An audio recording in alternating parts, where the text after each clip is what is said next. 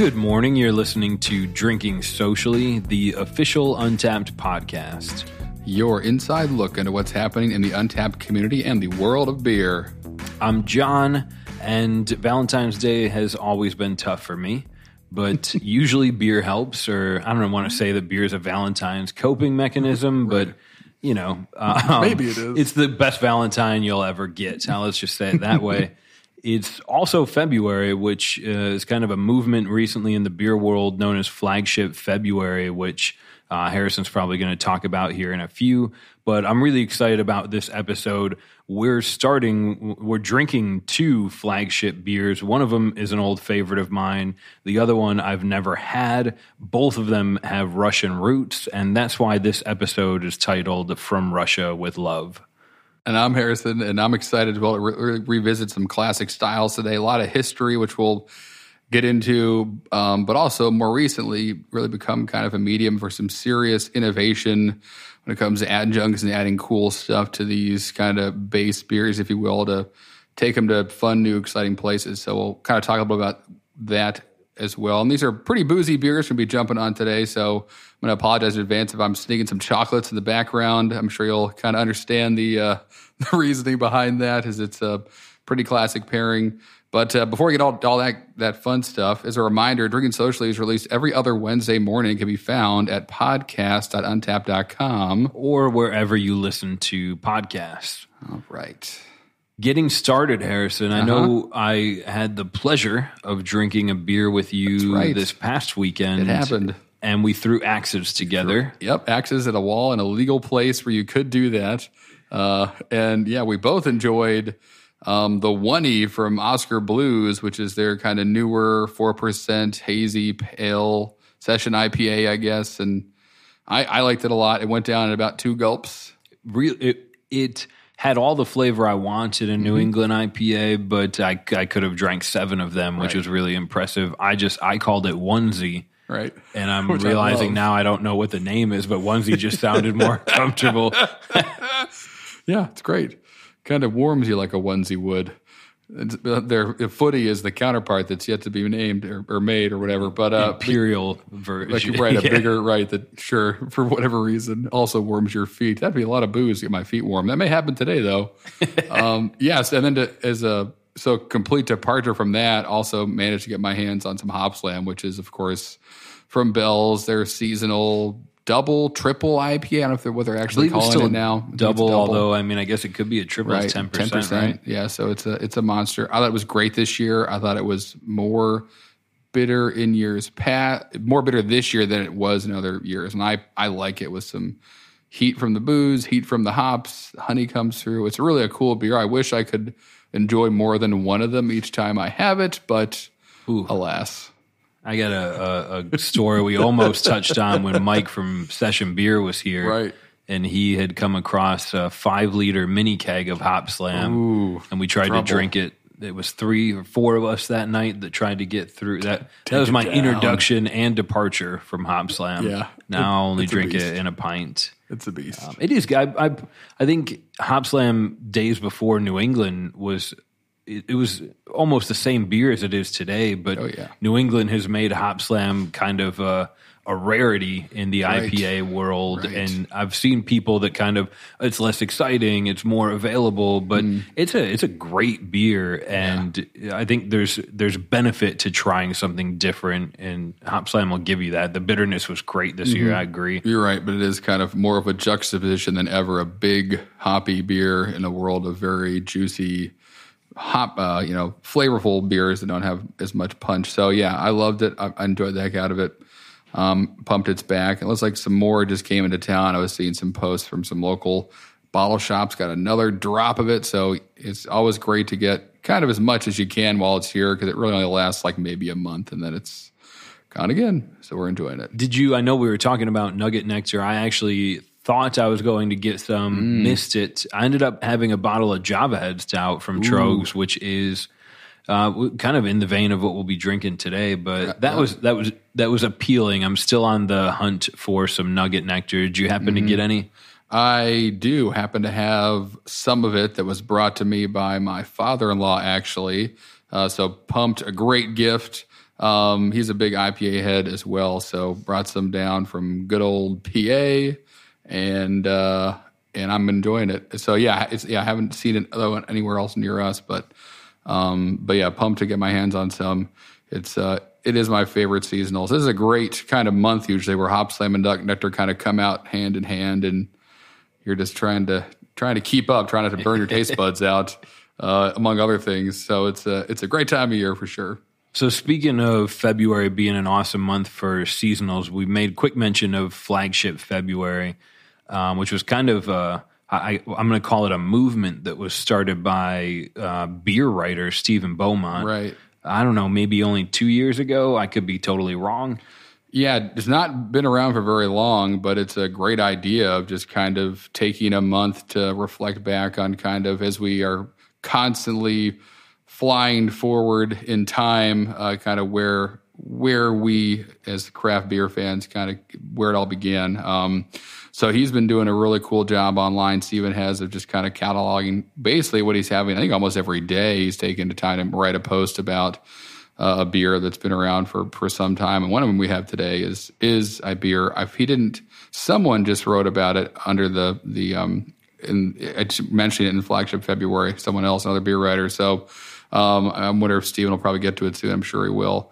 But yeah, it's cool just to kind of take a moment, take a pause, and kind of pay tribute to the greats, the ones who came before, that are still making great beer, which we talk about them all the time. And actually, we'll talk about this a little bit later, but a lot of those beers even popped up over the Super Bowl weekend, which is pretty cool.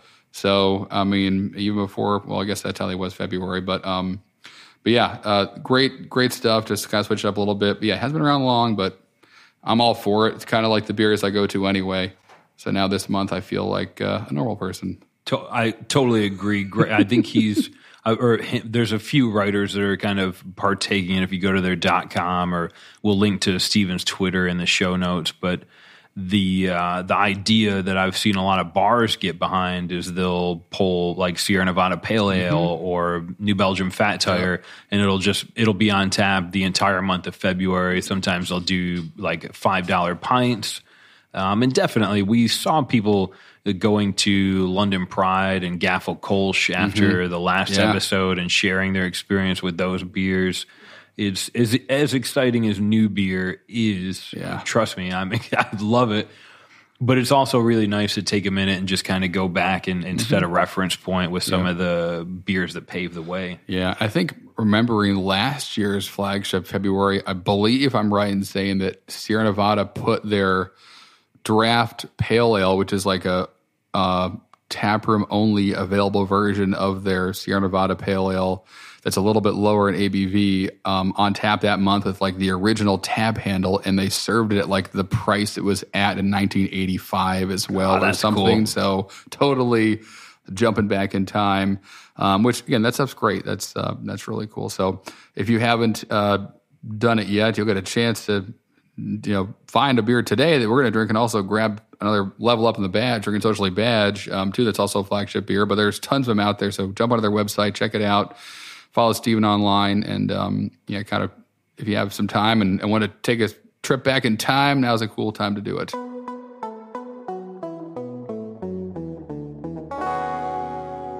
Getting to the first beer of this episode, this one's going to be challenging for those of you that are trying to level up the badge. Right. It's okay. It was really challenging to get my hands on it. Right. It's pretty predominant in Moscow. You may find it in St. Petersburg. It's been at some beer festivals in Iceland, Finland. I think I've seen it get checked in at some festivals in Norway. Okay. A few of my Untapped friends, even here in the States, have checked in this beer, but not many. The one we're going to be drinking first comes from Victory Art Brewing in Moscow, Russia. This, I believe, is their flagship beer. It's the one that they have the most check-ins on Untapped. It is Ivan, the Imperial Stout, and from Russia. I'm going to just assume this is also a Russian Imperial Stout. I think by default it is. Harrison's going to fill us in on the difference or subtle differences between them. But while I crack this open, Harrison, do you mind giving us a rundown on the specs of this monster? Yep, exactly right. So Victory Art Brew, yep, from Russia indeed. It's classified as a Russian Imperial Stout. It's 13% ABV, which is pretty impressive, and almost even more, there we go, more startling or more exciting, I guess. It has listed as having 100 IBUs, so 100? 100 IBUs. Holy cow. So look out. But really, reading about this beer, I'm so pumped to drink because you read on Victory Art Brew's website, they break it down, of course, talk about it a lot, but seems to have just a ton of specialty malts in it, which most imperial stouts do. But really highlighting whiskey malt, which is also referred to as peated malt, which is usually like a distiller's malt, but you can brew with it as well, where it's like a 6-row barley that's smoked on some peat as it's being malted. So that can lend a cool smoky note to it, but also like Belgian brown malt and all kinds of flavors. They're saying it's going to be pretty viscous, got some coffee aromas.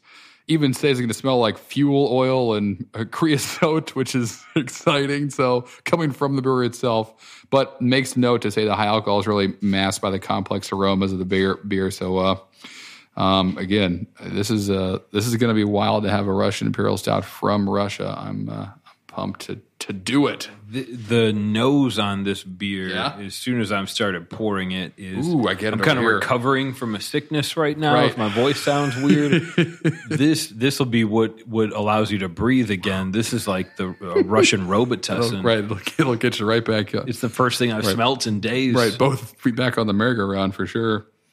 Wow. Okay. It smells angry. 100 IBUs. 100 IBUs, right, which is not uncommon for it's a little higher, but the next beer we're going to have is like 75 IBUs. It's also Russian Imperial, so they can handle it. Most of the time when I look at high IBUs, I go right back to Victory Dirt Wolf and IPAs. Mm-hmm. Do you get 100 IBUs into a stout the same way you would with an IPA? Yeah, just dumping a bunch of hops in there. But obviously the specialty malts, it's not going to show up the same way. You're also probably not doing as many late edition hops. The flavor actually of the hop will really probably be mostly just bitterness and then blend right into all the other specialty malts that can lend other kinds of bitterness to it, whether it's smoked malts, tannins from the darker malts can kind of get into these beers, or tannin-like flavors, which can also lend some bitterness. Coffee flavors, which is often perceived as bitter. So, yeah, but it's the same measurement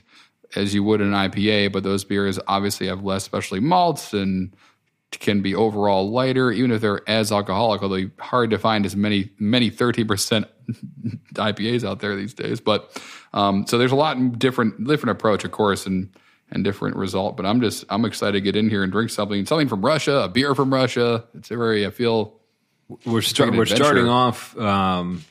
Hopefully we see some badge urns in Moscow. Right. This is the most applicable Nostrovia I'll ever hand out. Right. There we go. Nostrovia. Let's do it, John. Cheers. Whew. Holy cowabunga. Man. There's some waffles in that sucker. That is extremely bitter.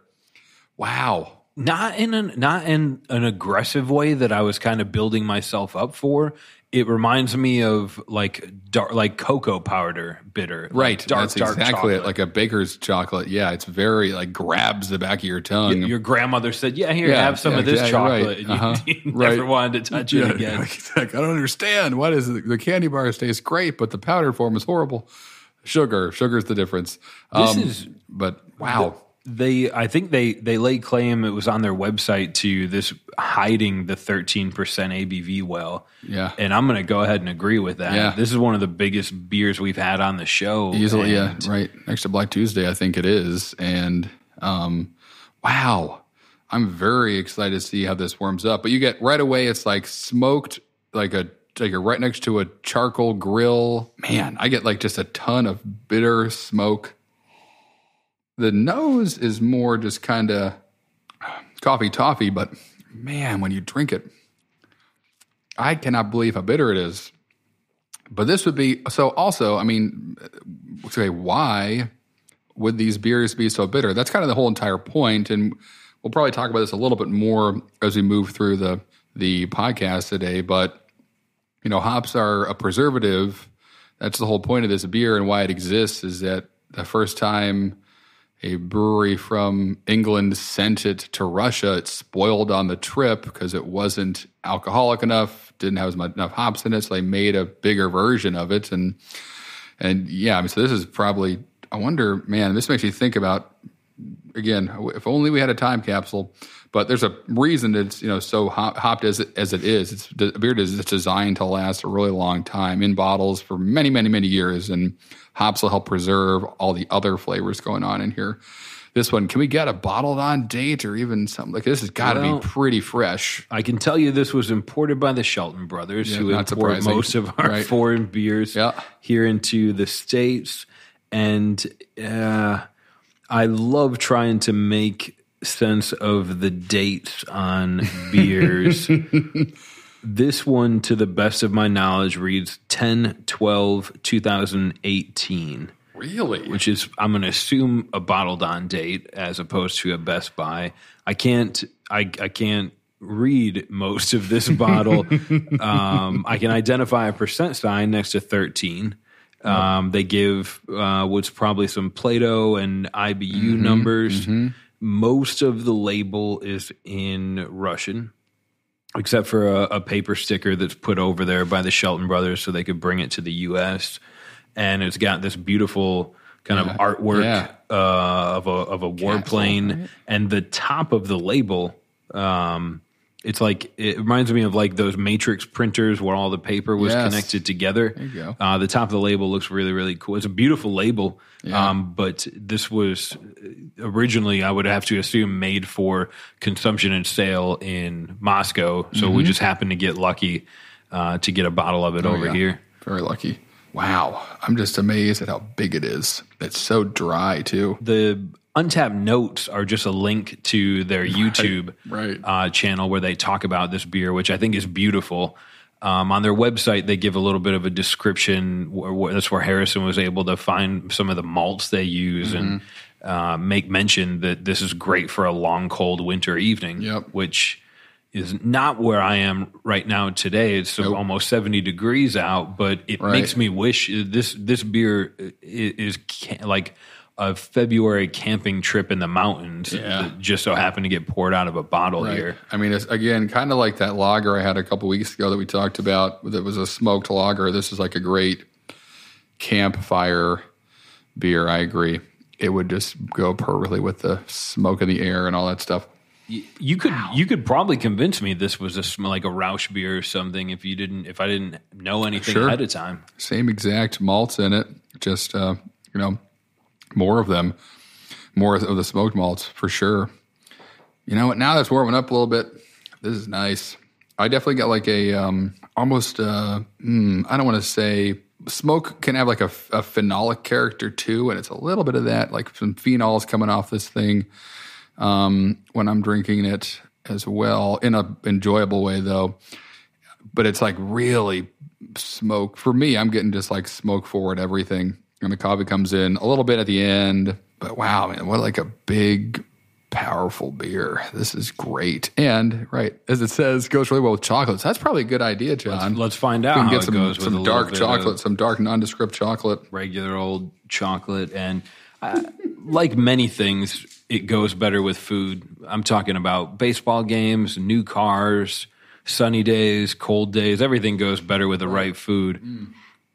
Beer included. Oftentimes, I think beer, alcohol will help kind of reset your palate so that you can go back to that filet or that cheese dip, in my case, and kind of taste it again for the first time. I think this beer would go amazing with like a heavy mushroom gravy on top of a grass-fed, real like beautiful cut of beef. You could also, if you wanted to, you could easily put a bunch of seasoning on cauliflower, cabbage, roast it up like a steak. Right. But go heavy with your flavor because this beer is coming out swinging. Yeah.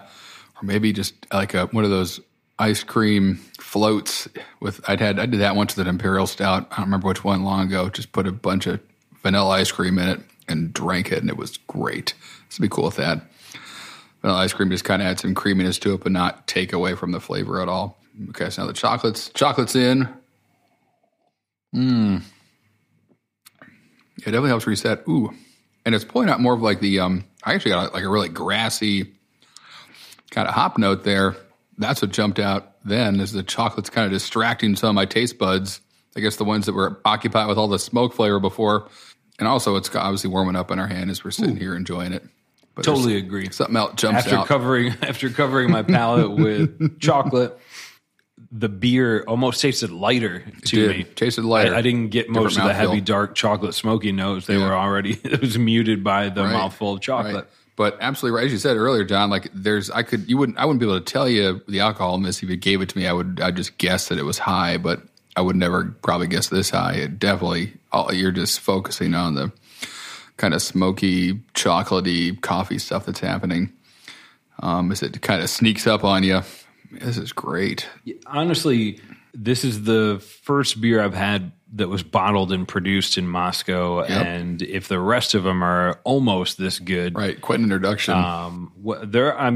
There's definitely, if you look on Untappd, you'll see that Moscow seems to be kind of the home of some of the upcoming breweries. Zagavor in Russia, but St. Petersburg, AF Brewing. Yes.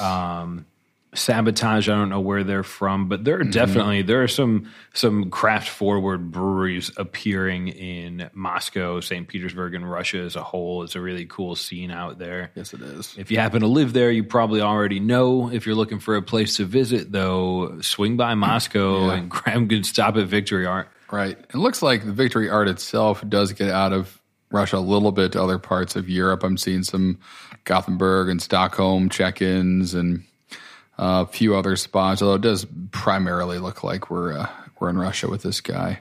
But yeah, if you get your hands on it, it's definitely a trip. I mean, this is pretty wild, just how big and just like unapologetically smoky madness. Which again, they own in that description on their website is this is a smoked malt in here, and you're going to taste it, which you absolutely do.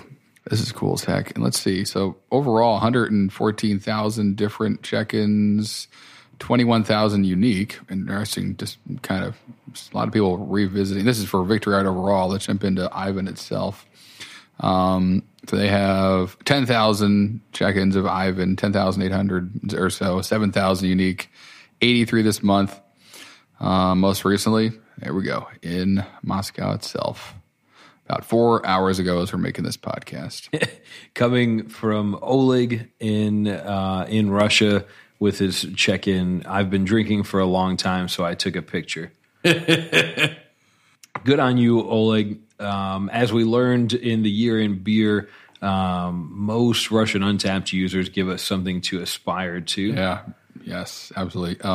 The Observer, that's his name in Untappd, he had this, yesterday, and his notes on the check-in say, aroma of resin-smoked notes, which I would agree with, a little dark chocolate, and yeast, tight in the taste of smoked burnt malt, strong bitterness. So I'm right there with you, Mr. Observer. But definitely, the resiny, that's a good way to characterize it too. Yeah, some of the reviews on this beer, if you translate them, if you're on Untappd on the web, you can just translate them. Yeah. Some of the reviews are great, like really, really accurate tasting notes and descriptions. This beer itself, Ivan, holds just over 4 caps rating, over 10,000 check-ins. Impressive. 13% 100 IBUs, 7,000 ratings, and over 4 stars. That means you're doing something exceptionally well.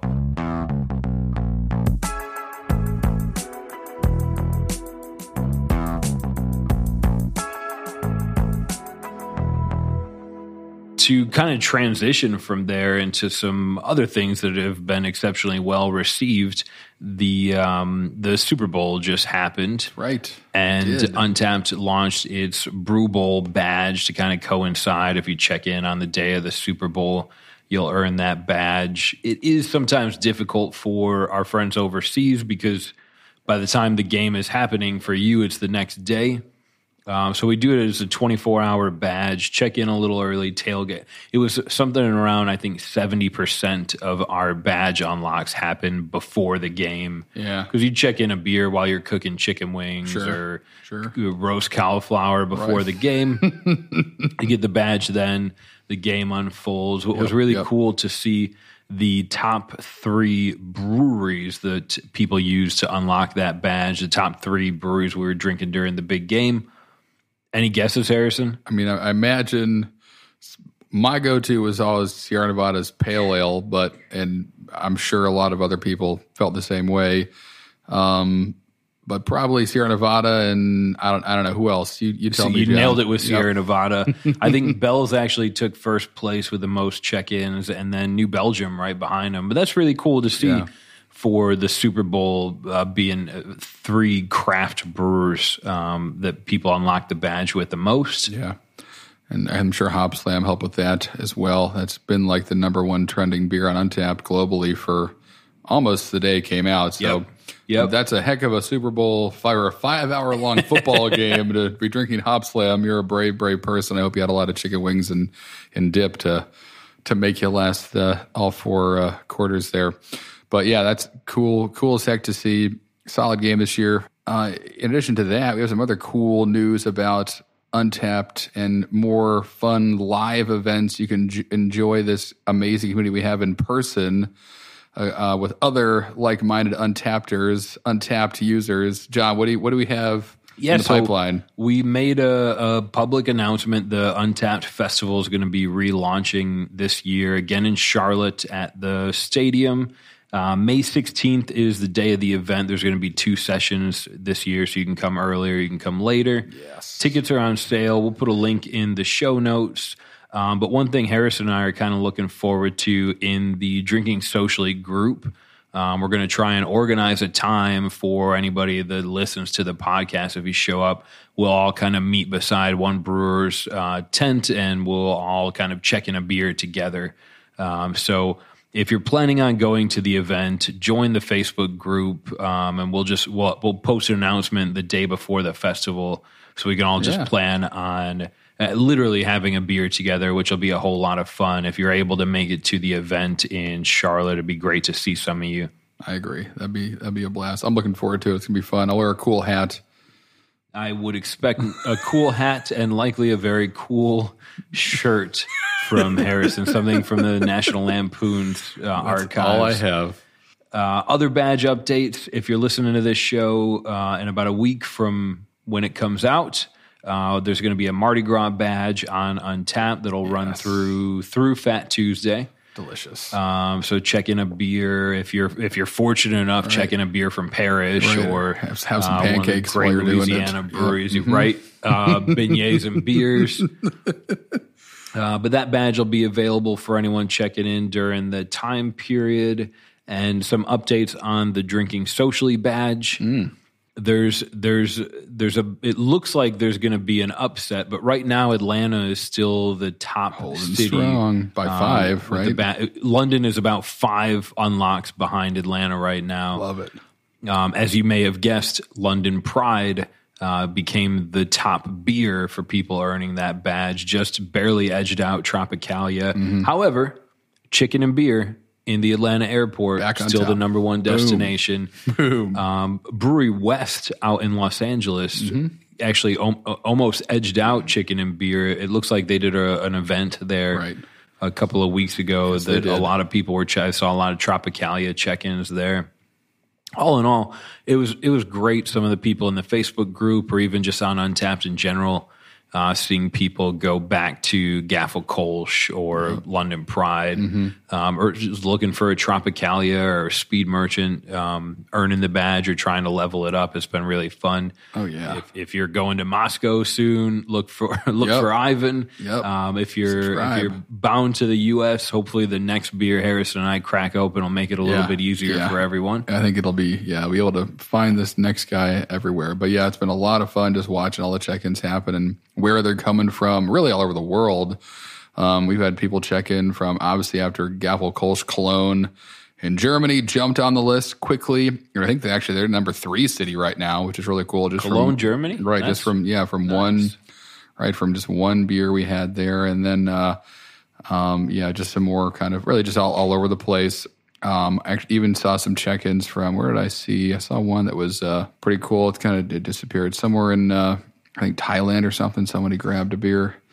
So you're seeing people find these things all over, which just kind of testament to how craft beer and beer itself is, can't go too far without finding something cool these days. Which what a time to be alive. We're going to take a quick break to hear from our sponsor, who hopefully you all know and love, Untappd. Right. We'll be right back to open up the next beer for this episode and catch up on some news and talk about the Russian Imperial Stout. That's right. History, everyone's favorite thing. Coming up.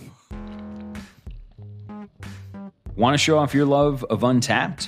Check out our online store and pick up Untappd branded glassware, shirts, sweatshirts, hats, more, depending on how hot or cold you are. Go to store.untappd.com and enter the coupon code podcast when you check out.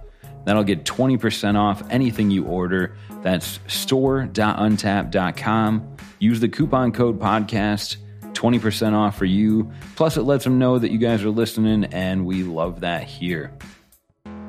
All right, perfect. So we're back, and we are pumped to drink another classic. John, what are we looking at? What's next on the agenda? I've been excited to bring this beer on the podcast since we started hosting the podcast. Yes. I view this beer as memory's a poor record keeper, which is why I use Untappd. I think this is the first Russian and big stout I remember having. It's probably incorrect, but Old Rasputin from North Coast out in California. Yes. Harrison's going to run us through the stats while I put it into cups, but this beer's acclaimed. It's won a bunch of awards. Indeed. This is a great American example of a Russian Imperial. That's right. Exactly right. Yeah. So Old Rasputin, I hope you've had it. If not, it is very readily available, not just in the States, but through check-ins in Tokyo and all over Europe. So it's you should hopefully are close to some, but 9% ABV, 75 IBUs. So same deal. Really not pulling any punches on the IBU front here either when it comes to that side of the beer. And from the brewery itself, the notes are produced in the tradition of the 18th century English brewers who supplied the court of Russia's Catherine the Great. More on that in a moment. Old Rasputin seems to develop a cult following wherever it goes. A rich, intense brew with big, complex flavors and warming finish. So this beer is really well known as being like a nitro beer, like on nitro. If you have it on tap somewhere, it's probably nitrogenated, which lends it even more kind of velvety, silky smoothness to it. Today we're having it out of a 22-ounce bomber bottle, so non-nitrogenated, just regular old CO2 or probably some kind of beer gas mixture. This is kind of when I think about, if someone says Russian Imperial Stout, this beer pops in my head. This is the one that just, without even thinking, I can't make it not show up there. Again, I like what John said too. I mean, ever since we started the podcast, looking for a reason to bring this guy on, and here we are today. We're going to do it, and it's won 15 gold medals. Holy cow. Starting back in 1996 at the World Beer Cup, which, as many of you I'm sure know, is kind of like the Olympics for breweries, only held every other year and open, of course, as the name suggests, to the world. So not messing around. An interesting little tidbit about it is there is a writing in Cyrillic, a phrase on the logo under the picture of Rasputin himself that translates in English to "a sincere friend is not born instantly." So take that and chew on it. Pretty classic stuff. I'm pumped to jump into it. Already looking at the head, way different. This one's pretty puffy. It's tan, but leans more white, where Ivan kind of leaned a little more brown. But let's jump in on this guy. It's a bomber, so I'm just going to put a little bit more into Harrison's cup. Top yourself off or me off. Which one was mine? That's one happy tulip for you, my friend. Thank you, sir. Wow. Oh man, Remember when Bombers were all the good beer? I do. That's right. I don't know how I made it through a bunch of 22 ounce, 9, 10, 13 percenters, but I'm grateful we see more beer in cans now. Its nose is a little bit more mellow, right? It's not coming out yelling at me. Nope, not at all. It's kind of like, someone's brewing coffee in the room next to you. That's what I get. But when you drink it, I mean, it is smooth is not a flavor, but it is a descriptor in terms of mouthfeel. And I'm going to jump all over that and lead with smooth. But this, to me, it's more caramel. There's toffee happening. There's a little bit of coffee going on right away. I mean, interesting having this after a 100 IBU Russian Imperial Stout, as we just did. But I still get like a little bit of that bitterness that kind of lingers there for a moment. But it's definitely coffee, toffee, caramel jumping around right out of the bottle, right out of the gate. You mentioned that this is often poured on nitro, which for me makes the best beer in the world. Right. I would maybe this is bottled with more of a nitrogenated gas. I'm making this up and I'm questioning it as I say it. Beer gas is a mixture of CO2 and nitrogen and a couple other gases, but usually just CO2. I mean, it doesn't look like it at all. It's not doing anything in the glass that would lead me to believe it's anything other than regular CO2. And I'm almost positive they bottle this guy with CO2 itself. It's not bottle conditioned or anything like that either. But yeah, nitro is a different experience. Nitro tap for sure. If Ivan is the quintessential angry example of a Russian Imperial Stout, then Old Rasputin is the quintessential example of a California chilled out. Right. Like I left Russia a long time ago. It's in the past. I hike now and I surf often. This beer strikes me as infinitely more crushable, drinkable. Sure, it's 4% less ABV. Right. It's less angry. Is what I would is how I would phrase it. Yeah, even though it's named after a man who was killed 3 or 4 times, depending on what records you read and what you believe. But yeah, no, definitely. I mean, again, it's very, and this is not a negative thing, but it's very approachable. It's a very straightforward beer. There's plenty going on in here. It is a complex beer, but when you talk about Russian Imperial Stouts today, it's almost like you say, I'm having Russian Imperial Stout, and then the person you're with will say, awesome, what's in it? And what they're looking for is there coffee? Is there marshmallows? Is there chocolate, bourbon? Like what else is going on with that beer? And that's great. We talk a lot about IPAs on this podcast, and rightfully so. They're all over the place, but we're also really living in the time of pastry stouts and bourbon barrel aged stouts and all kinds of crazy stuff happening with this medium too. So as we said in the beginning, exciting we're doing this during Flagship February to take a step back and realize kind of the canvas this beer is and can become. It's great by itself, but you could also see as a brewer drinking this or a beer like this and thinking like, I wonder how I could bring out more of the coffee. Maybe I'll add coffee to it. I wonder. And they have variants of this. They have a rye bourbon barrel aged version of it. It's just a bourbon barrel aged version. So they've done that themselves. They've kind of taken this beer and seen where it can go.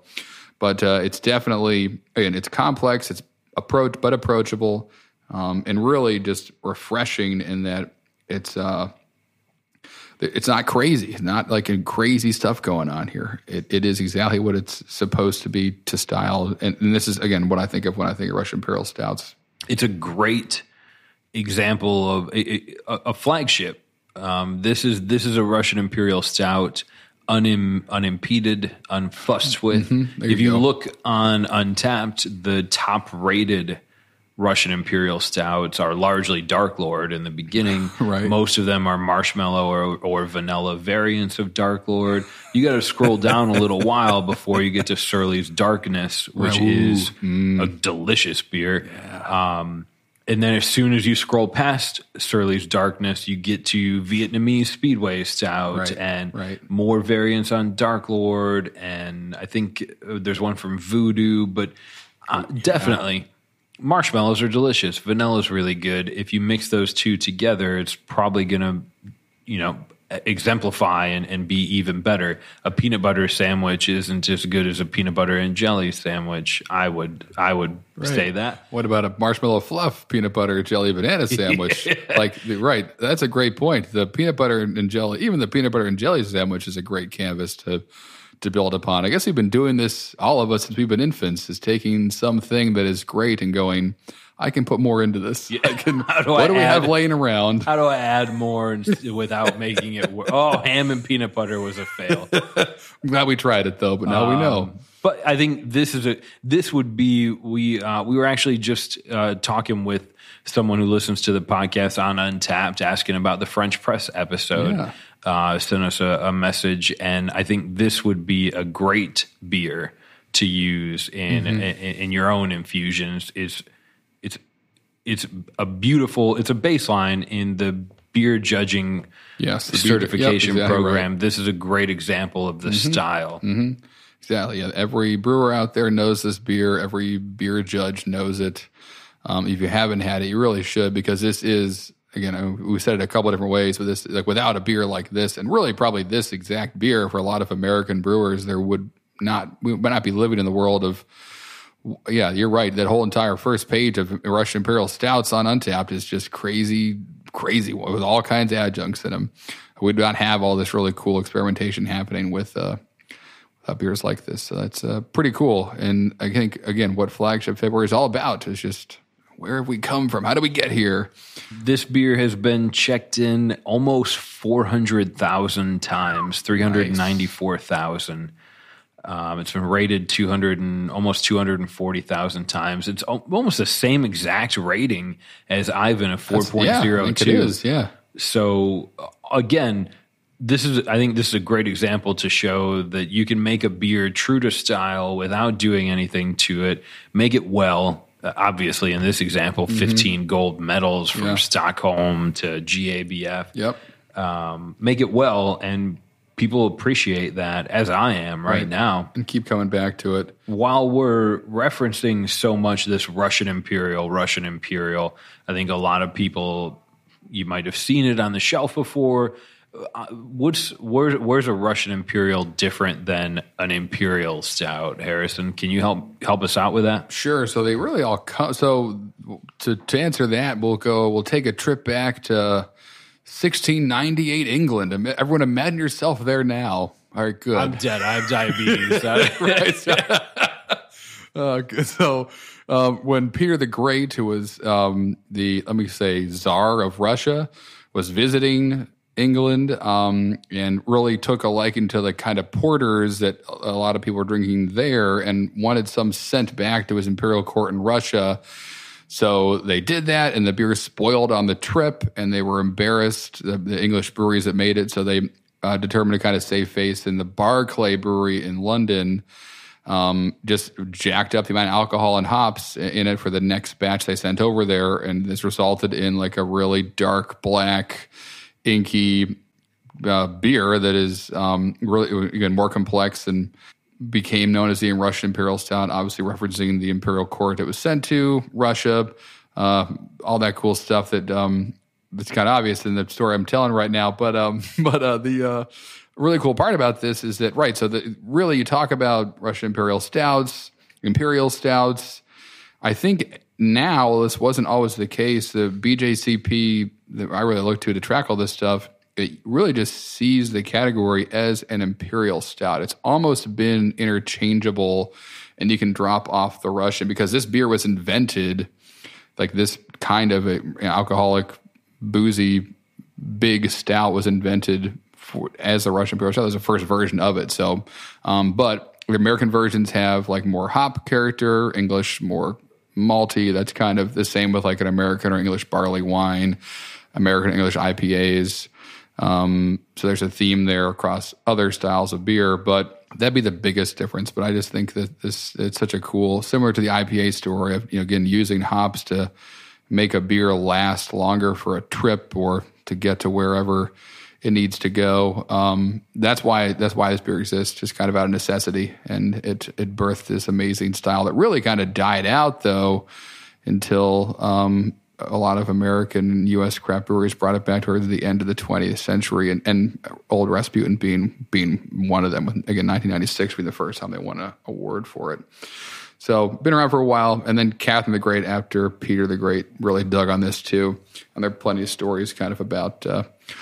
But it became a big deal in Russia. Everyone loved it, and rightfully so. It can get kind of cold there, and this will warm me up. So the need was a visiting dignitary fell in love with a beer style and said, I want this back at my house. Exactly, and Amazon right. Prime didn't exist yet. Not yet. So England came up with a way to deliver that by giving us a higher ABV stout. Exactly right. Nailed it. Yep. And eventually that fell out of favor until a bunch of Americans said, we want to try our hand at that. Find me some goofy stuff that I can make that no one's made in a while. What else? All right. What weird? Else can we start doing? Right.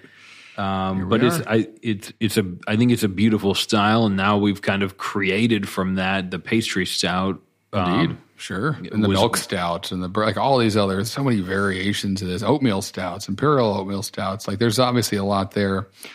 I would argue as much or if not more than IPAs in order to do with it, variations of it. You can take this and go a bunch of different ways, this exact beer. It's such an easy canvas to apply flavor to. Mm-hmm. If you put raspberry chocolate into a stout, it's already magnificent. Right. If you put raspberry chocolate into an IPA, I feel like it's a different game. Mm-hmm. I'm still going to buy both of them, but check it out. Exactly, both exist, exactly. so you can buy both. They're both out there. But yeah, this is again cool to just kind of revisit. I mean, it was funny I had to go to two different bottle shops to find just any Russian Imperial Stout that had no adjuncts. It was difficult to find. So if you're lucky enough to find this guy, grab it and enjoy it. Take a step back.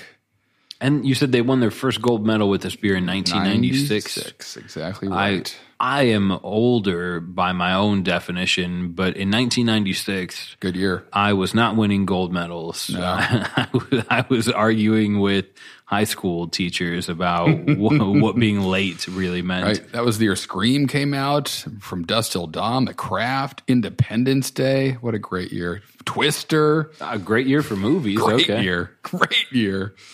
Oh, man.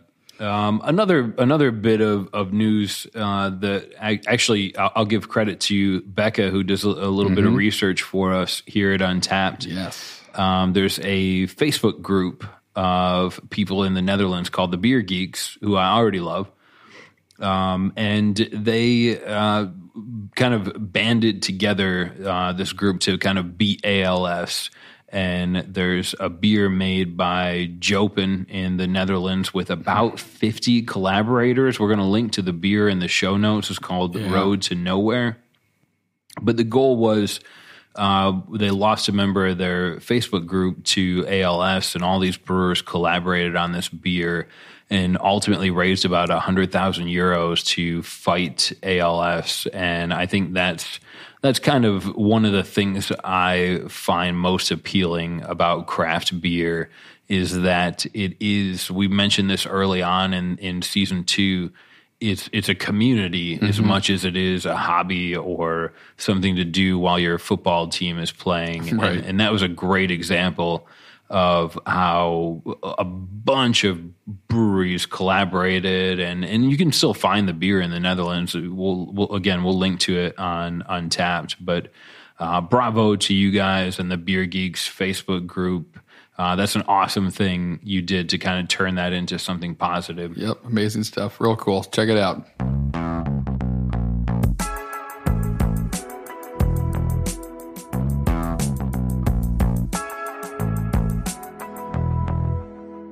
Other notes we've got to kind of settle for season 3, episode 4 is Would You Rather? Yes, today is a good one. This one, I'm going to give credit to Harrison. He pretty much made this one up on the spot. As we often do with our Would You Rathers, the difficulty is coming up with a Would You Rather that's complicated but easy to explain. Right. That's the most difficult part. And then also answering it. Answering it is an entirely different level of difficult. But what we've got for the show here is pretty simple. It's a win-win. Which one would you pick? Would you rather have to wait 30 minutes for every beer you got, but they're free, or still pay for your beers but get them right away? Ooh. Thanks for the ahs and oohs. That's right. Harrison. This one's tough because, again, both of them have their pros and cons, as is the point of a good Would You Rather. Right. What are your initial thoughts? Wait 30 minutes and your beers are free, or still pay for your beers but get them when you need them most? This almost comes down to beer style, and I wonder if you order the beer and the bar person pours it and then just stands there with it for 30 minutes staring at you as it gets warm in the room. That would be an angry bar. It's full of angry people. Just a bunch of waiting cups. That's not a good business model. But if it's the taps are a half a mile away from the bar and they just have to go and get it, great. That's something I'm thinking about right away, is what kind of weird MC Escher building is this that this bar is in, where the staircase goes to nowhere and you just can't get to me with the drink I ordered. And then good luck hiring new bartenders. And then, of course, the world we live in now is pay for your beers, you get them right away. Which I'm used sometimes. to. Right. Although you're right. Sometimes if you're in a crowded happy hour in the middle of New York City, say, you may pay for your beer and wait 30 minutes and then maybe still not get it. So that's the worst. I'm glad that's not an option. So again, I love the familiar, but every time we do one of these things, I think I'm going to go for the same beer every time or whatever it is. And then I start getting enticed by this fantasy world of free beer. And the word free gets bigger and bigger in my head. You're nailing it. That's how can I live waiting 30 minutes for every beer? Right. I just have to if that's the world I live in, then I just become a smarter version of myself, where I'm like, I'll have these 2 beers and then nope. That wouldn't work. All right, that one beer at a time, sir. So you can't order your next until you finish your first. It must be difficult. Yeah. Okay. Fine. Well, I'm just getting a liter of beer at a time. It's almost the same as not being able to get drunk. You'd have to order 3 Ivans back to back. Right. Or I just have to become really good at multiple disguises, where the bar person leaves, I put on my glasses with the nose. Child. Right. And then Harrison's in the bathroom. I'm Garrison. I would like a beer as well. I put on a hat the next time, or a beret or something. I always have a fake beard in my pocket, or a fake face. Yeah. You can get really Mission Impossible with it. Just be making masks you carry around yourself. That's a lot of work but it's free beer. It's tough to pick, John. Really, I think, again, a lot of factors at play here. I think I'm going for pay for your beers and get them right away. I'm just going to live in the world I'm ill. And actually, you're right. It's like the augmented version of now. That, to me, that get them right away is like I slap the money down on the bar and it's a better version of today. It goes wham. Someone just right there with an ice cold, icy beverage. I'm going for that. That's the future I want to live in. There are definitely economics involved, and I am not an economist. But many people, including I think Joe Pesci, have said time is money. So if it takes me 30 minutes to get a beer, then that's 30 minutes of money I spent already waiting for a free beer. 30 minutes of you making money doing something else. If you can order a beer and then go and open an Etsy page. Right. Okay. Right, do something. I think if we're talking about Dark Lord 2016 Marshmallow Hanji, I'll wait for that one. Yeah. But if you gave me the option to pay for my beers and get them right away, I think that it's the world I generally try to live in. When we fight to live in.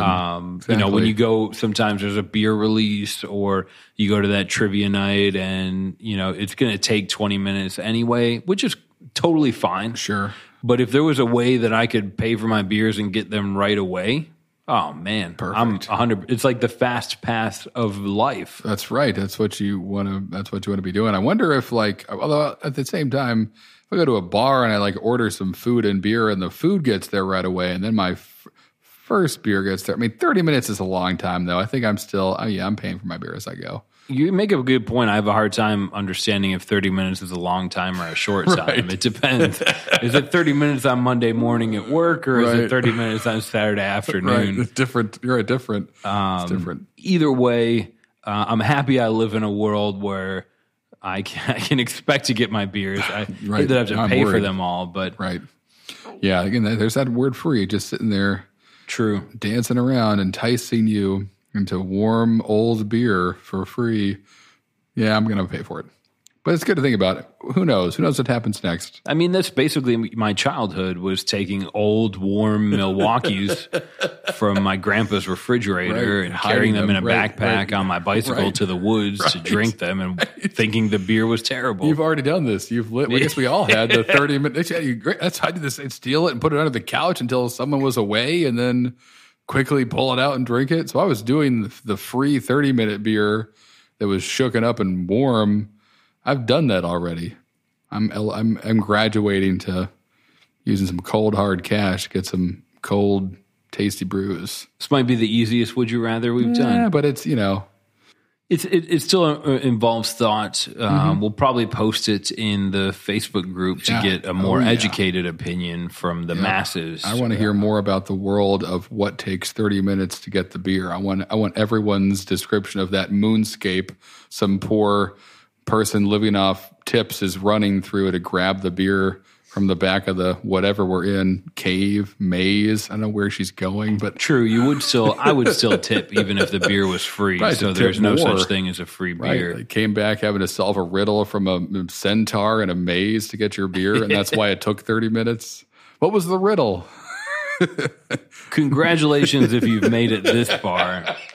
This will be the end of season 3, episode 4. That's right. Join us in the Facebook group to share in an ongoing conversation between Harrison and I and a whole bunch of people that use Untapped better than the both of us. That's right.